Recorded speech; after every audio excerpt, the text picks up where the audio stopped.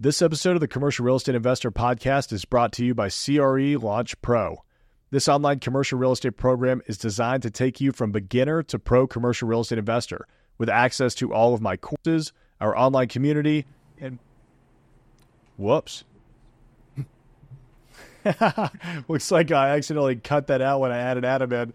Either way, doesn't matter. We are live. Welcome back to the Commercial Real Estate Investor Podcast. Today, we're going to be diving into negotiating commercial real estate leases.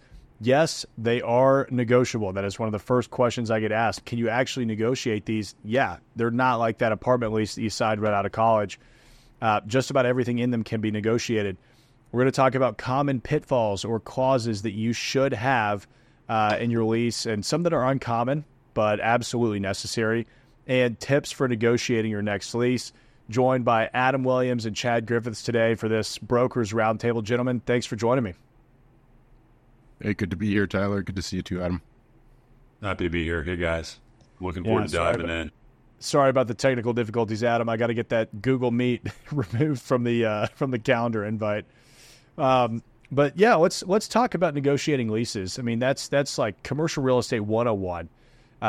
Whether you're a broker or a landlord or a tenant, you've got to know how to negotiate leases properly so that you can better set yourself up for success over the long run, because you're going to be in these contracts for 3 to 5, 10 plus years. So it's very important that you get it right on the front end. Adam, I'm going to kick it off with you because you're on the retail front, and I think people will probably be more familiar with some terms that you might talk about in retail than industrial with Chad. But we also want to talk about industrial because there's a lot of people buying industrial today. But Adam, I'm going to kick it over to you first. Yeah, I'd say that all retail leases in general, they're very different than office leases, very different than industrial leases, because retail is very typically used to amenitize a larger project, right? So we look at leases very different in a power center where you're doing, deal with Old Navy and World Market versus kind of your neighborhood services and infill center. Very, very different leases. And the main thing that makes them so different is the credit involved, right? There's a saying that I picked up a little while back in retail that says you can be cool or you can be rich, but it's really hard to do both, right? There's not a lot of really cool brands that also have great credit in the retail world. Now, there are some. You've got the L. Catterton brands, the big boy national and international private equity backed brands that also still have some cool factor. Bartaco Barcelona, there's Pastino wine. I mean, there's certainly some, Sam Fox still is able to keep some cool factor and has big credit, but you're going to pay for that with you're going to have some scar tissue when you're done working out those leases with those guys. But credit is just a massive driving factor in retail leases, right? Everybody wants to dwell on the face rent value number, and it's either going to work with the pro forma or it's not. There's not some massive swings in room in what people are asking for versus where they need to be, and it's also a massive function of tenant improvement allowance. But credit is where the rubber really meets the road. And it's very common in office leases to overcome that with like a letter of credit situation or, a huge security deposit. And again, a lot of retailers, if they are cool, it's like the sous chef of the hot restaurant that's spinning off to do his own thing. He's going to look at you like he heard a dog talk when you ask him for a $150,000 letter of credit. So that's something that you're going to come across and fight with. It is the crux of 85% of every retail deal that I do. Yeah, credit is really important, and I feel like it's one thing that is very misunderstood on the retail front. Can you talk more about what credit is? Because it seems to me it's very understood when you're talking about Bed Bath & Beyond, right? Because you can look up their credit rating. But if you are bad examples, they've had a rough credit. Well, they've had a rough credit patch. Not anymore. Not anymore. I guess most retailers are going to be tough to pick a good credit national retailer anymore. But like Starbucks, right? You can look up Starbucks' credit and you know that it's got to be really good. But if I'm buying a shopping center that has all small businesses, how do I determine credit? How do I underwrite that? Yeah, it's really hard, right? Because for every Starbucks, and that's a great example because they sign through their corporate entity, right? You are going to get some Starbucks signature on that deal. But 75% of deals that we do are signed in what's called an SPE, a single purpose entity. And those credit ain't great, right, with an SPE. So a lot of times the credit rating is just a function of how bankable the tenant is, right? So if it's, I'll give it on a sliding scale, you would use Starbucks on one side or Target, right, on one side, or Walmart, or you pick your household name. They would be on one side of the credit spectrum, and then the sous chef that makes great donuts and banh mi's or whatever the hell he makes that's really good, or she makes it's really good. But maybe they're just getting a loan from their uncle, right? And they can't show you more than 50 grand in the bank. That would be on the other side. And sometimes if it's a second generation space and you really need the deal and you're not putting a ton of TI into it, you're willing to do that deal. But credit is just a function of like how dependable is it that the rent is going to show up on the first of the month? What kind of cash backs this deal, right? So maybe it's his first retail or his first restaurant, but he worked as a pharmaceutical sales guy for 15 years, and he's got 5 or 10 million in the bank, and he's willing to sign a personal guarantee. That jumps the credit level and your risk tolerance in a huge way, because it's not just a guy with a dream that makes great falafel. It's a guy that has run a really successful business and is willing to put his assets on the line in order to make sure you get your rent payment on the first. So that like, it's a super layman example of credit, but that's as simple as it is sometimes. Chad, I feel like industrial leases, 10 plus years ago were night and day different from retail leases, but it seems like they're kind of almost coming together to be identical. Can you talk about the differences between industrial leases and retail? Yeah, that's a good point. And I'd say that that's largely driven just by very low vacancy rates. Like even though vacancy has ticked up over the last 6 to 12 months, we're still even below pre-pandemic levels. So when you have ultra low vacancy, it tilts the favor into the landlord. So we have seen a lot more landlords starting to request things that are familiar in Adam's world, and credit is a huge one. It's very uncommon for a landlord to not go in depth on a tenant's financial statements to really get a sense of what they're dealing with.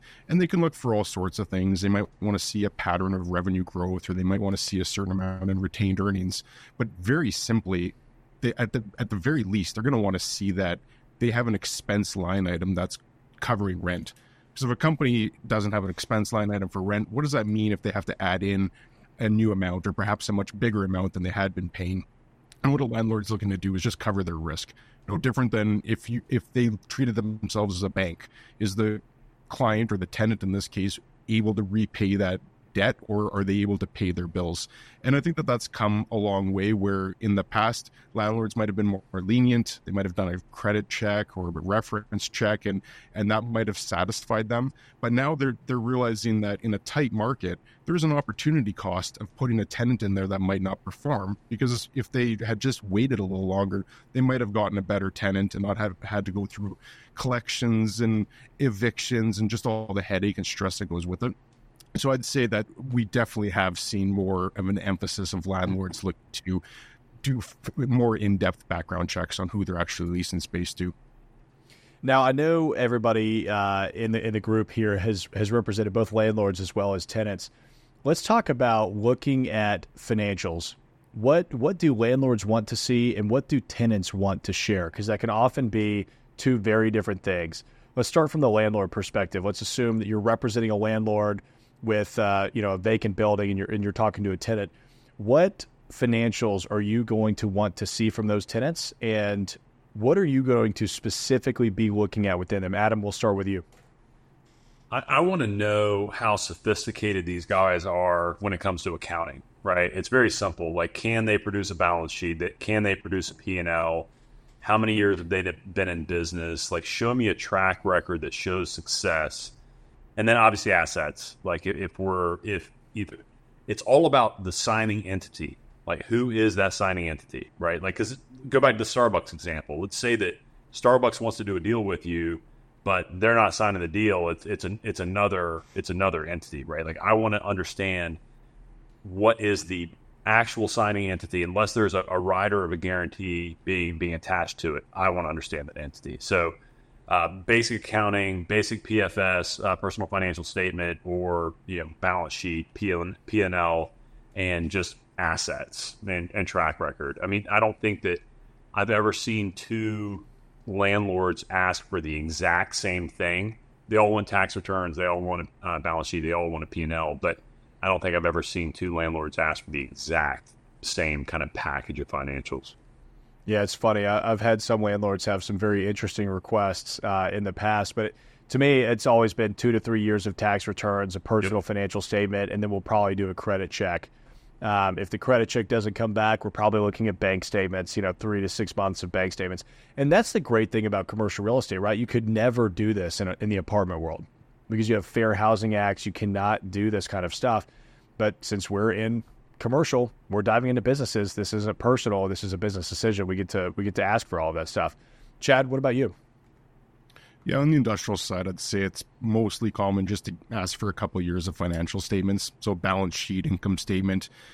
We'd only dive deeper if we were having the tenant personally indemnify it, which isn't overly common unless it's a new business or there's a lot of tenant improvements. Usually the company should have the strength to stand on its own. So like I mentioned, you want to see retained earnings, you want to see some trajectory of income growth, top line growth, bottom line growth, and do they have the capacity to pay their rent as an itemized line item on their expense sheet. So those would be the general things. It gets more nuanced and complex if the company does have some financial issues, because then we start diving into all those personal things that you guys are mentioning as well.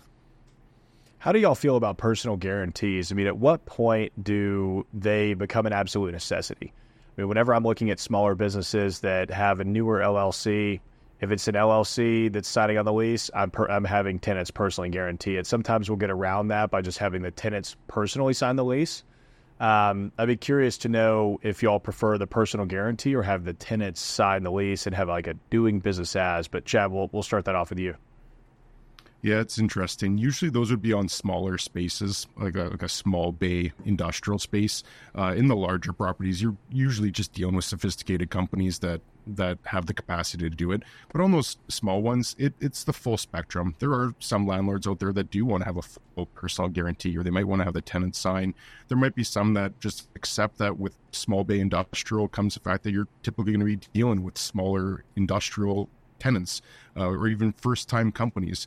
And some people might take a little bit more risk. They might take a flyer on someone and say, well, this is what it is. In a hot market, though, they tend to be a little bit more selective and increase their criteria.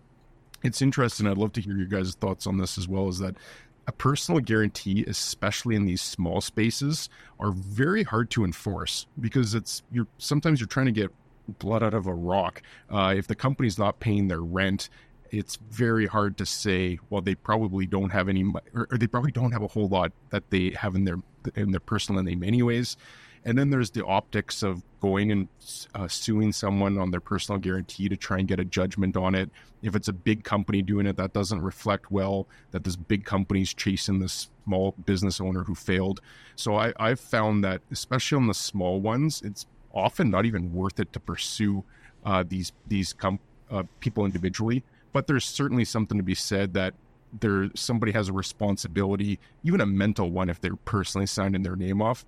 But I can't think of a single example in 18 years that I've been in this business where a big landlord has chased a small tenant that personally guaranteed their name and failed to pay their rent. I can't think of a single one where it actually went to court.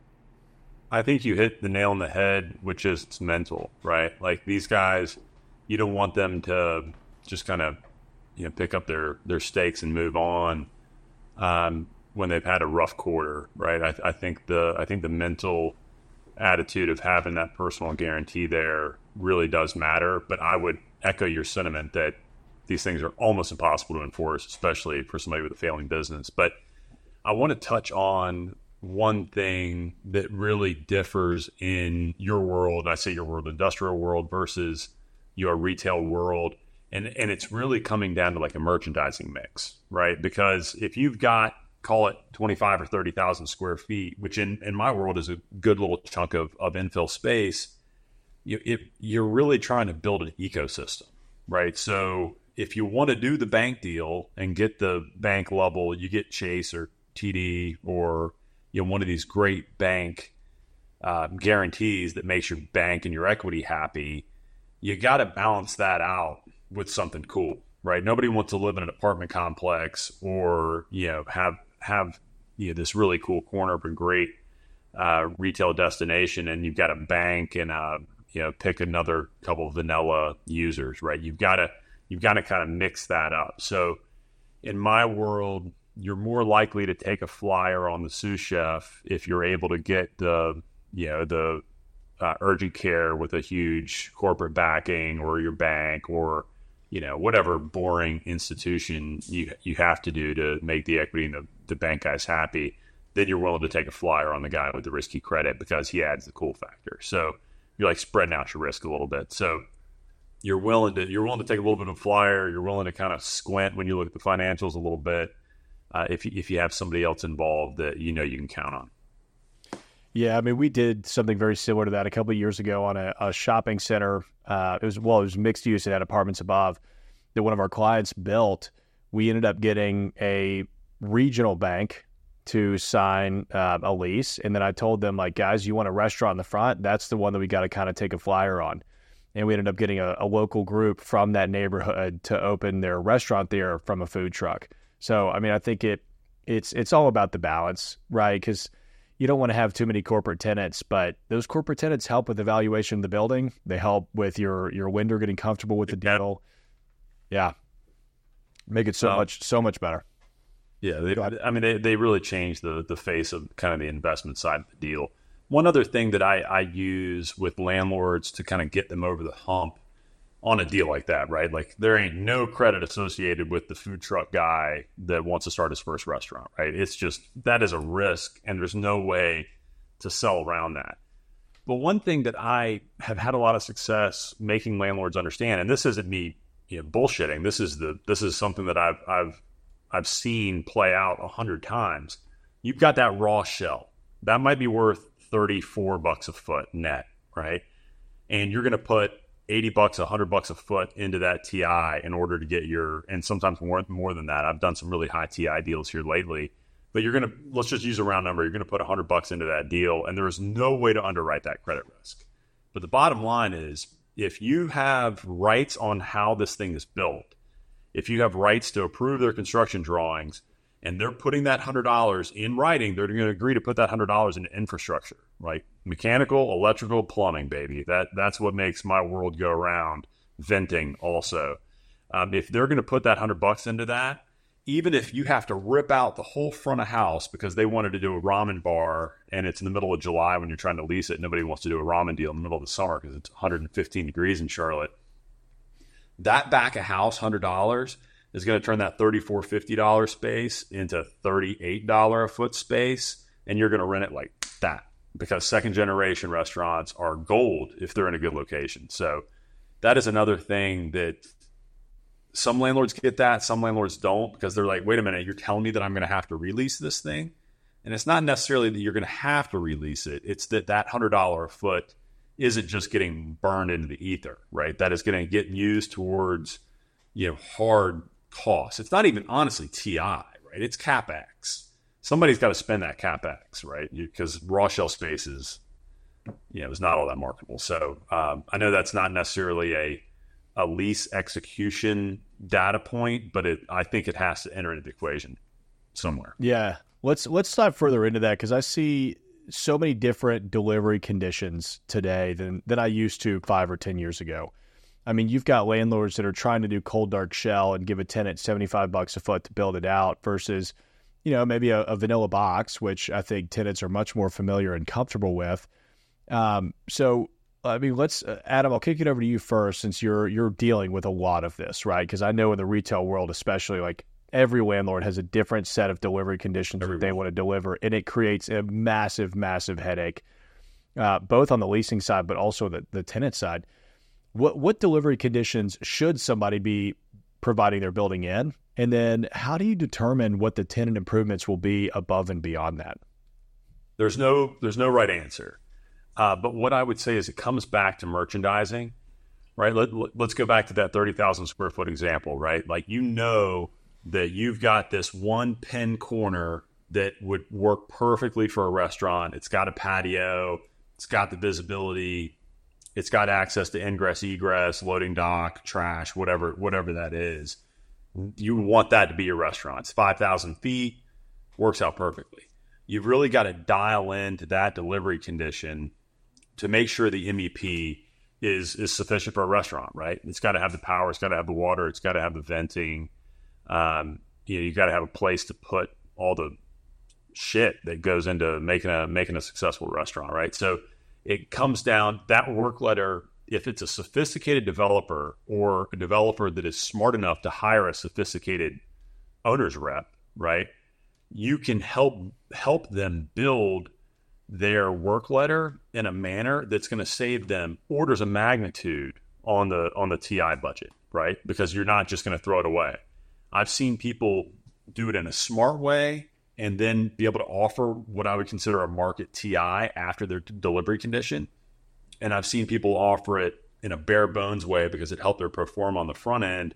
And then they have to go and either mothball a space or spend 3X on the back end to go fix the stuff that they should have done on the front end. So I don't think that there is a magic bullet on delivery condition and the landlord work letter. I think it's more of starting really early, getting an architect that you either use a separate core and shell architect for the, a lot of retail is tail wagging the dog when you're talking urban, right? You've got 300 units above and 15,000 square foot on the ground floor, but you got to make the ground floor cool in order to lease the units up top, right? So it comes down to understanding what you want to put in there, and then you're building the work letter in a sufficient manner.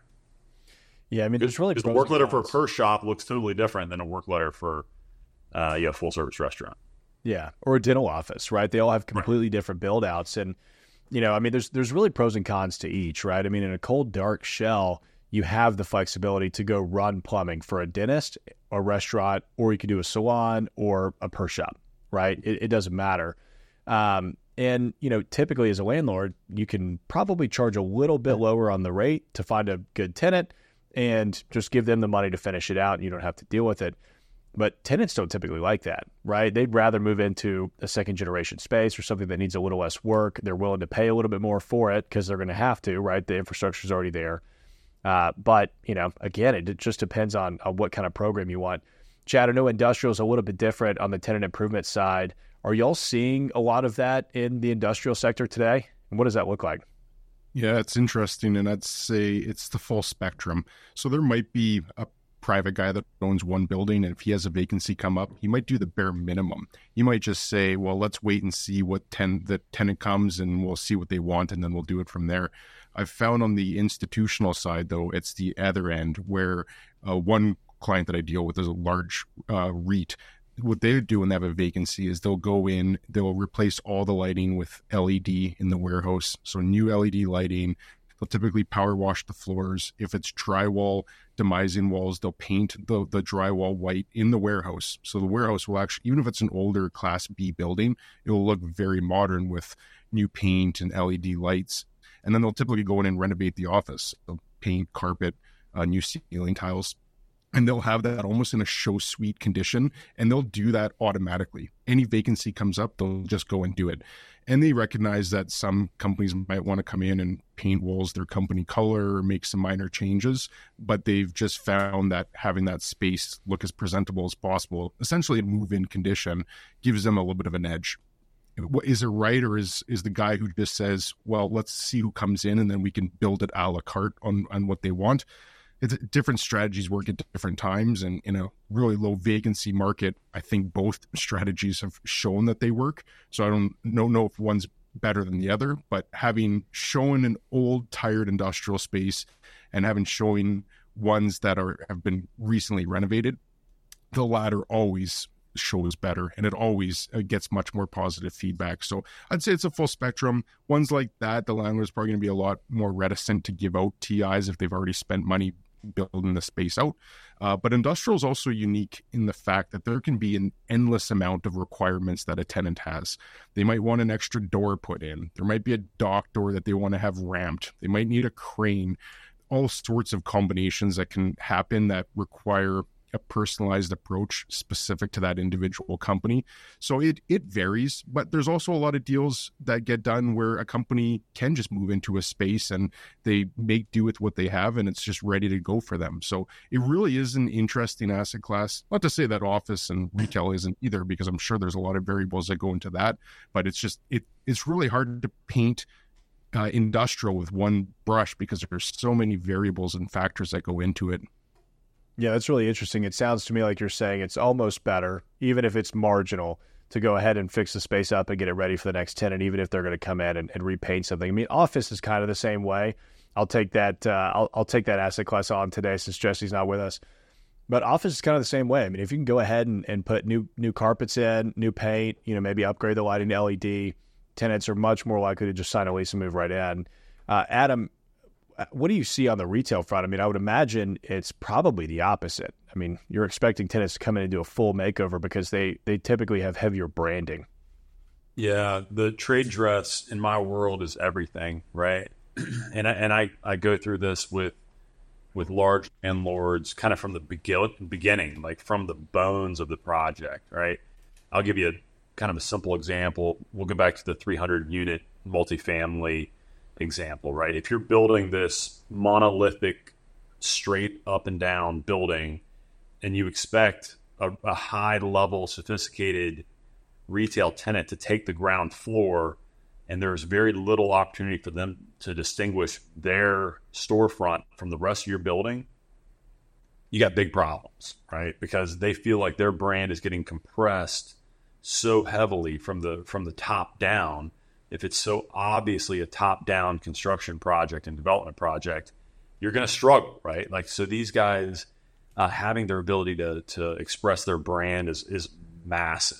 So to answer your question, yes, you need to give these people a tremendous amount of leeway to express their brand and to build out exactly what they want to do because it's so experiential, right? It's completely opposite of the industrial.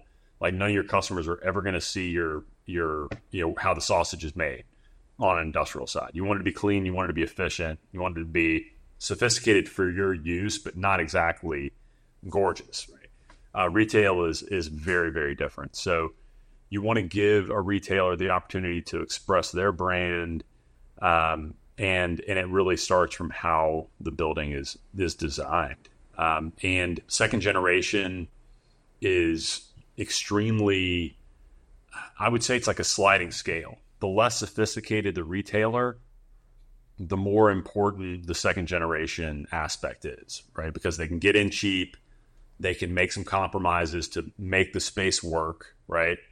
A really sophisticated brand that's backed by El Catterton or Starbucks, they're like, no, we're just gonna demo all that shit out anyway. Am I allowed to curse, Tyler? I've cursed now 3 times. Yeah, I don't care. It's fine. We're all adults here. Yeah, make sure. So it is a sliding scale, right? So somebody wants to come in and just get a deal done, they want second generation. But if it's the more sophisticated, the more likely they're just going to demo out all the second generation stuff anyway. Yeah, because they want it to fit their specific brand specs to a T.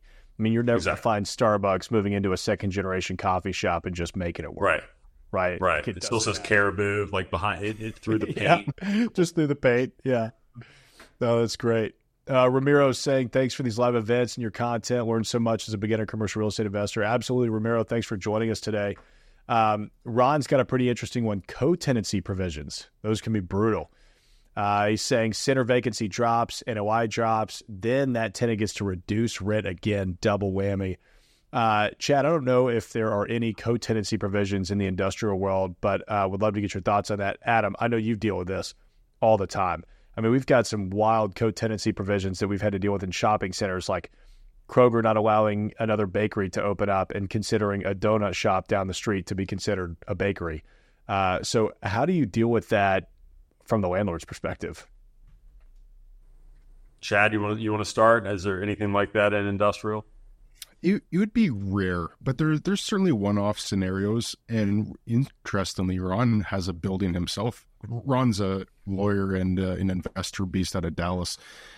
He's got a building where he rents out, it's an industrial building. He rents out units inside the building to numerous different tenants. And he almost draws an imaginary line where the space would be partitioned off in. And to me, that is a cool way of taking a building which otherwise might be limited, because it's an older industrial building, might be limited in how much rent you can get, but by breaking it into smaller tenants, he's able to do it. That's not something that I don't know if I have the interest in doing that myself as an investor, or what I would advise someone else to do, for the reasons that Ron alludes to, is that it's difficult coming up with an arrangement where you appease everybody and mitigate any risk that can arise from having co-tenants in there. So what I would say is, if anyone is entertaining that idea, is to make sure you've got a very strongly worded agreement that identifies those potential pitfalls. And that's why you want to have a lawyer like Ron drafting that up to alleviate those concerns in advance. But it wouldn't be overly common in industrial. Like 1 out of 1,000, you might see a scenario like that. So hyper common in my world, and it cuts both ways. So we have the provisions that gentleman mentioned, where, you know, if I'm paying a lot to go next to a Kroger, if they go out, that's going to drop your footfalls in your center by 75%, which means my rent needs to go down by 75%. That's kind of what he was alluding to, and that's pretty common when you're going into anchored centers.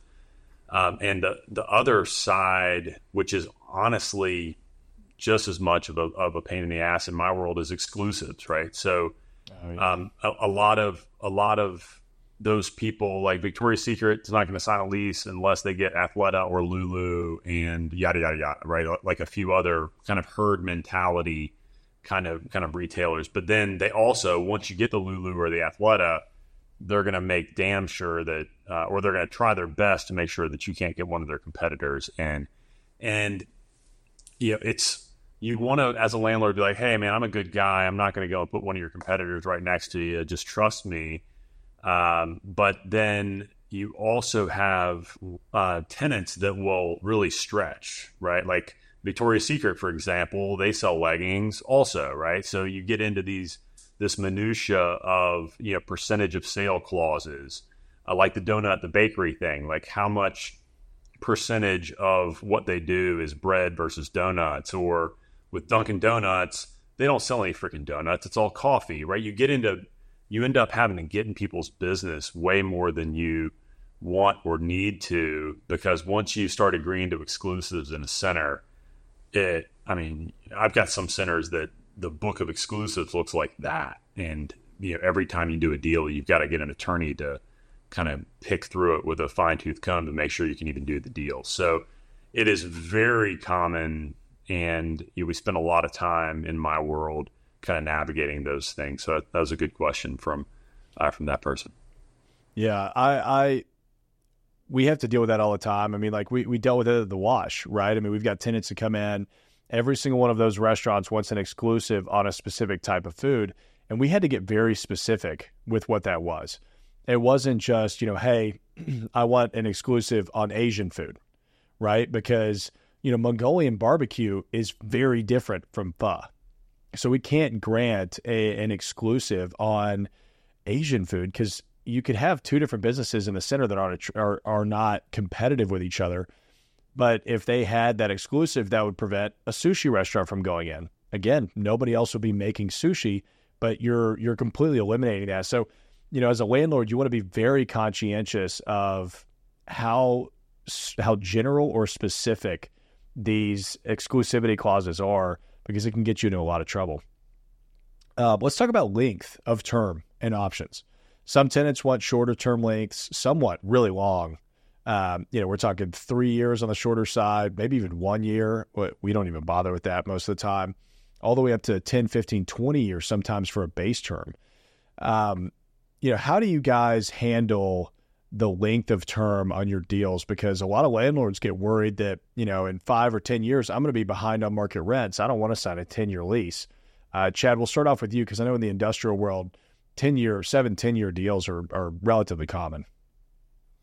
Yeah, I'd say right now that probably is the most common. But what's so crazy about our industry is that maybe not so much right now with the higher interest rate environment that we've come into, but call it a year ago, anyone buying a new industrial building or buying an industrial building as an investment, they were looking for short WALTs, a weighted average lease term. They specifically wanted short terms on those leases because quite often a lease that was, call it 3 or 4 years into a 5-year lease, it was probably well below market. So if they had a property they could buy that had a lease expiring soon, they could mark that to market and realize some gain on that right away. So different investors are going to have different priorities on where they place their emphasis. I personally am more on that long-term side where I'd like to have the stability of a long-term tenant, but quite often it's driven by the deal itself. So if the company going in there needs a whole bunch of work done on that space, maybe they need to have that crane installed, or they need to have a few more doors punched in, or heavy power added, that cost will typically just be amortized over the deal. The longer you can do that deal, the cheaper the rent is going to be because you're amortizing over a longer period. So there's a lot of variables that go into it. I'd say, just very Cole's notes, investors that are opportunistic, they're going to typically want to have deals that are expiring soon, especially if those rents are below market. Whereas there's some investors, the one guy that I point to all the time, Armancio Ortega, who's the founder of Zara, he's got a pretty robust real estate portfolio, and he bought almost $1 billion worth of industrial real estate last year, and his weighted average lease term was over 8 years. So his FedEx and Home Depots and like large, well-known companies that have their distribution centers in these buildings, he wanted that long-term lease rate in there. And I imagine he probably fixed his debt matching that lease term, or perhaps even longer. And he knows that he's going to get a predetermined amount of rent. They're all triple net leases. So he knows he's going to make the same return. And it's almost like a bond for him. So I think you're going to have that full spectrum. You're going to have some opportunistic value-add investors who want to immediately add value, all the way to the stable value put on cash flow more than anything else. But what will ultimately drive the length term is quite often just what makes sense for both the tenant and the landlord for that individual space at any given time. In my world, like sophisticated restaurants, which is a lot of what I deal with, or in sophisticated retailers, they all want 10-year terms. And they all want 2 5-year options, and they all want to understand their increases. That's where the rubber meets the road on a lot of my deals, because institutions want to, I think one of you guys mentioned this a moment ago, they want to be opportunistic, right? They don't want to fall behind CPI or fall behind just the market, right? They're buying in these markets that they expect to have, predictable, if not explosive, rent growth. So where we always get into a fight really is either on that first option or that second option being fair market value versus fixed increases. And, I've sat on both sides of the table many times. So I feel like I have a little bit of empathy with the other side when I'm talking about this stuff. But that fair market value, you get into the potential of multiple appraisals and arbitration, and it can get kind of messy. You think, like an example in my market would be South End. 10 years ago, South End rents were in the 20s, and now they're in the 50s, right? So you've got some donut shop that's in 2,000 square feet, and they got a kid going to college, and they're paying $20 a foot, and now they're up for an option and it's 50. They're out of business potentially. So that's where term really starts to get a little prickly in my world. Is how are you gonna validate those options? Yeah, we tend to try and stick to 5 years. I like the number. I like the idea of 10-year leases, but I mean, it's the same thing here in Nashville as what you were just talking about, Adam. I mean, 5 years ago, where lease rates were compared to where they are today is a night and day difference.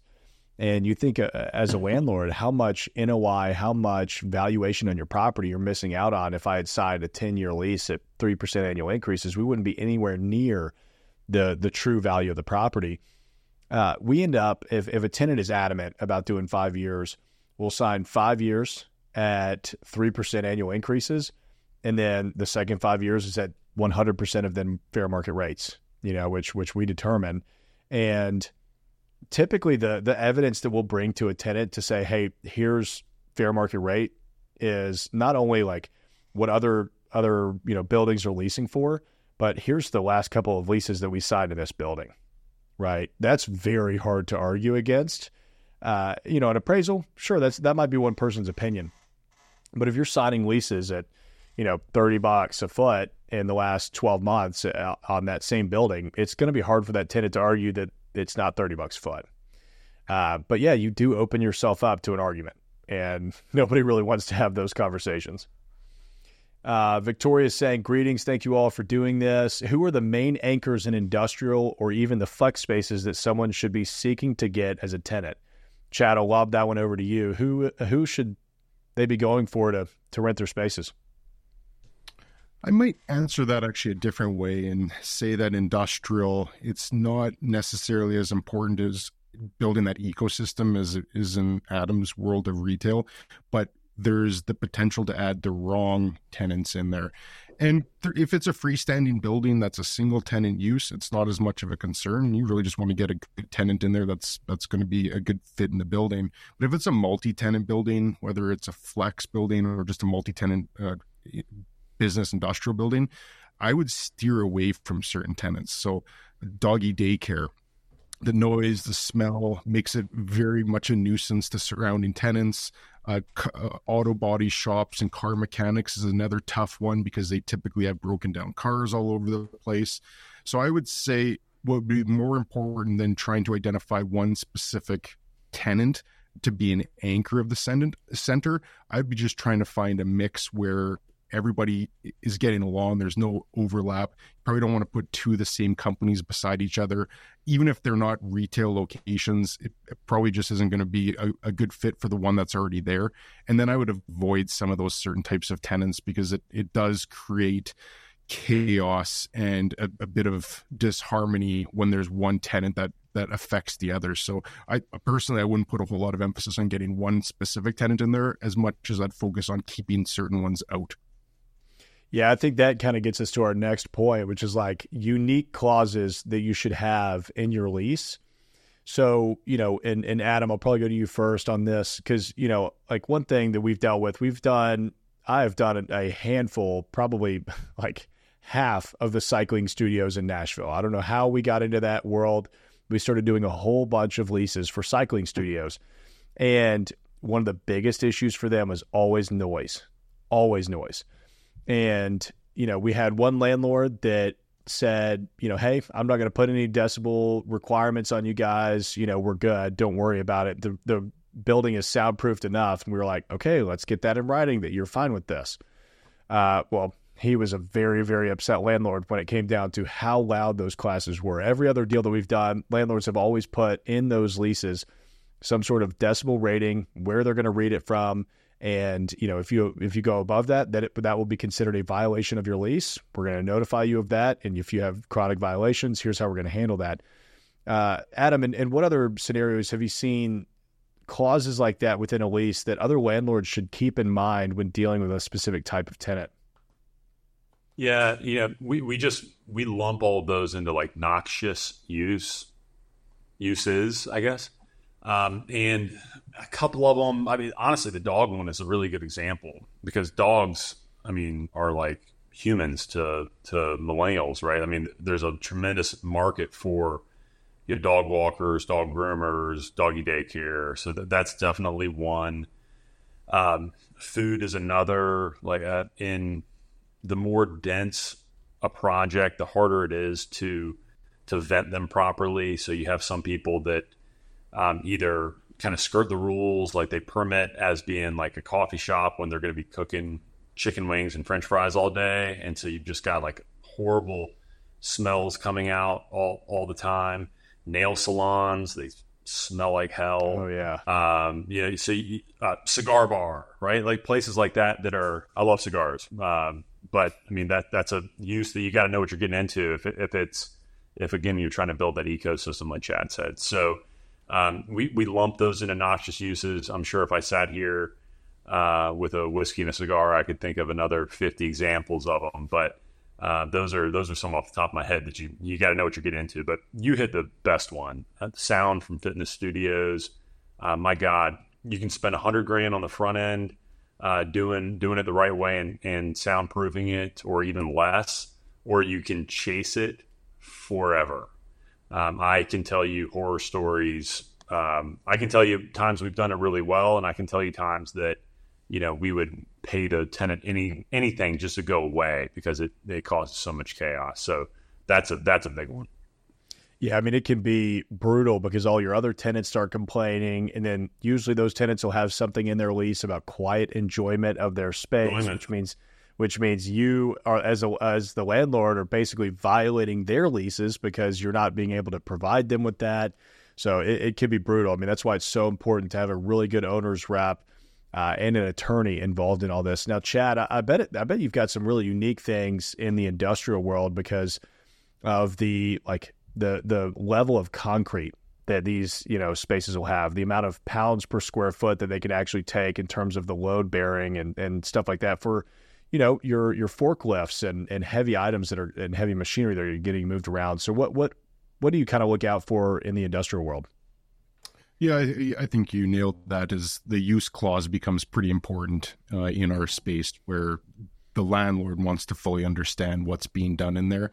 And if there is a concern, and it could be a forklift in a light industrial building, even that it's probably engineered adequately. But I appreciate where you're going with that analogy, is that there's always going to be unique cases in there. So I think it does involve a lot of contemplation by the landlord and the tenant to say, well, what exactly is happening in your space, and let's make sure that if there's any racking or if there's some mezzanine space, that it's not going to cause a problem. I'd say even bigger than that one, though, is environmental issues. And that's a category that makes and breaks so many industrial deals, is that when it goes to sell, a new purchaser is going to require an environmental site assessment. Ideally, it's just a phase 1, but it might go to a phase 2 where they actually bore holes and test that soil in the lab to see if there's any unhealthy amounts of contaminant in there. And there's industrial uses that are much worse than others. So if it's a clean wholesaling company and all they're doing is bringing in pallets with boxes, there's a very, very low probability of any environmental issues. But if it's a chrome plate or dry cleaning, actually in retail is another bad one. But quite often, $3.95, baby, and stay away. Yeah. Yeah. And what's interesting, though, is a lot of these dry cleaners, at least in my market now, I don't know if it's everywhere, is that they'll have retail front locations where they accept all the clothes, but they actually send it to warehouses where it's done in batch in these big warehouses. And that perk that comes off of that dry cleaning process is just destroys soil. It can contaminate well beyond just that own property. So there's issues on the environmental side. So that's where the use is just so important, is the landlord needs to understand what they're doing in there. And there's usually going to be provisions in the lease that says that there aren't any toxic things. There's nothing that will be damaging to the environment that they're using in there. But what's a really contentious point, and which goes well beyond the scope of what we're trying to do right now, is what happens if some contamination is found. So a company goes into a space and they lease it for 10 years. And even though they might not have done anything in that site which could have compromised the soil, what happens if when the owner goes to sell it, the buyer goes and actually uncovers that there's contaminant above the acceptable level and it needs to be remedied? What happens in that scenario? That's what just opens up a whole can of worms on industrial in general, which you'll typically not encounter with office or retail. But that is a major consideration in industrial, is what's being done there, and equally important, what happens if an issue arises. That's really interesting. I hadn't thought about that. in terms of like what you could uncover after taking a space back from a tenant. Because, I mean, that could lay dormant for years, right? You're not necessarily just going to go in and run a phase 2 after every single tenant is there. So it's definitely something to be aware of on the industrial side. Well, guys, this has been a great discussion on negotiating commercial leases, things that people should be keeping an eye out for or considering when they're going through this process. Do you have any final parting advice or tips when landlords are going through the commercial leasing process? Landlords or tenants? Either or. You know what? Hire a good freaking attorney. It's like cheaping out on brakes, man. Don't cheap out on brakes for your car. Oh, yeah. For your buildings. Man, I've seen tenants sign leases without a lawyer on their side, and they just without a shred of ink on the paper. Yes, they don't negotiate anything. I mean, I had to step in and help this girl basically try and get out of her lease. I mean, of course, the landlord was like, "Nope, you personally guaranteed it. We're not letting you out." Where she signed the lease and accepted full responsibility of a 15-year-old HVAC unit. Well, guess what? 6 months into her lease, that blew out, and she was responsible for paying for an $8,000 or $10,000 unit that she couldn't afford. It's like, why would you not pay an attorney $3,000 to look at your lease? Yeah, that's a big one. I'd echo that completely. Hire a good lawyer, worth their weight in gold. Awesome. Absolutely. Well, guys, appreciate y'all joining me today. To the audience, we will be back with another episode here in a couple of weeks, and we will see y'all then. I won't curse so much now. I'm sorry. I hope you curse more. That's right. And we need to get the whiskey and cigars going for the next episode, too. Yeah, I like that idea. I actually picked up a pipe over the weekend because I lost mine from a long time ago. Man, I enjoy it. I like that more than cigars. We should get some whiskey and smoke some tobacco. Yeah. I love it. Thank you, guys. I always appreciate you guys. Yeah. Likewise. Appreciate y'all. Y'all take care. See you guys. Group coaching calls. Learn how to confidently buy your first commercial property today at www.crelaunchpro.com.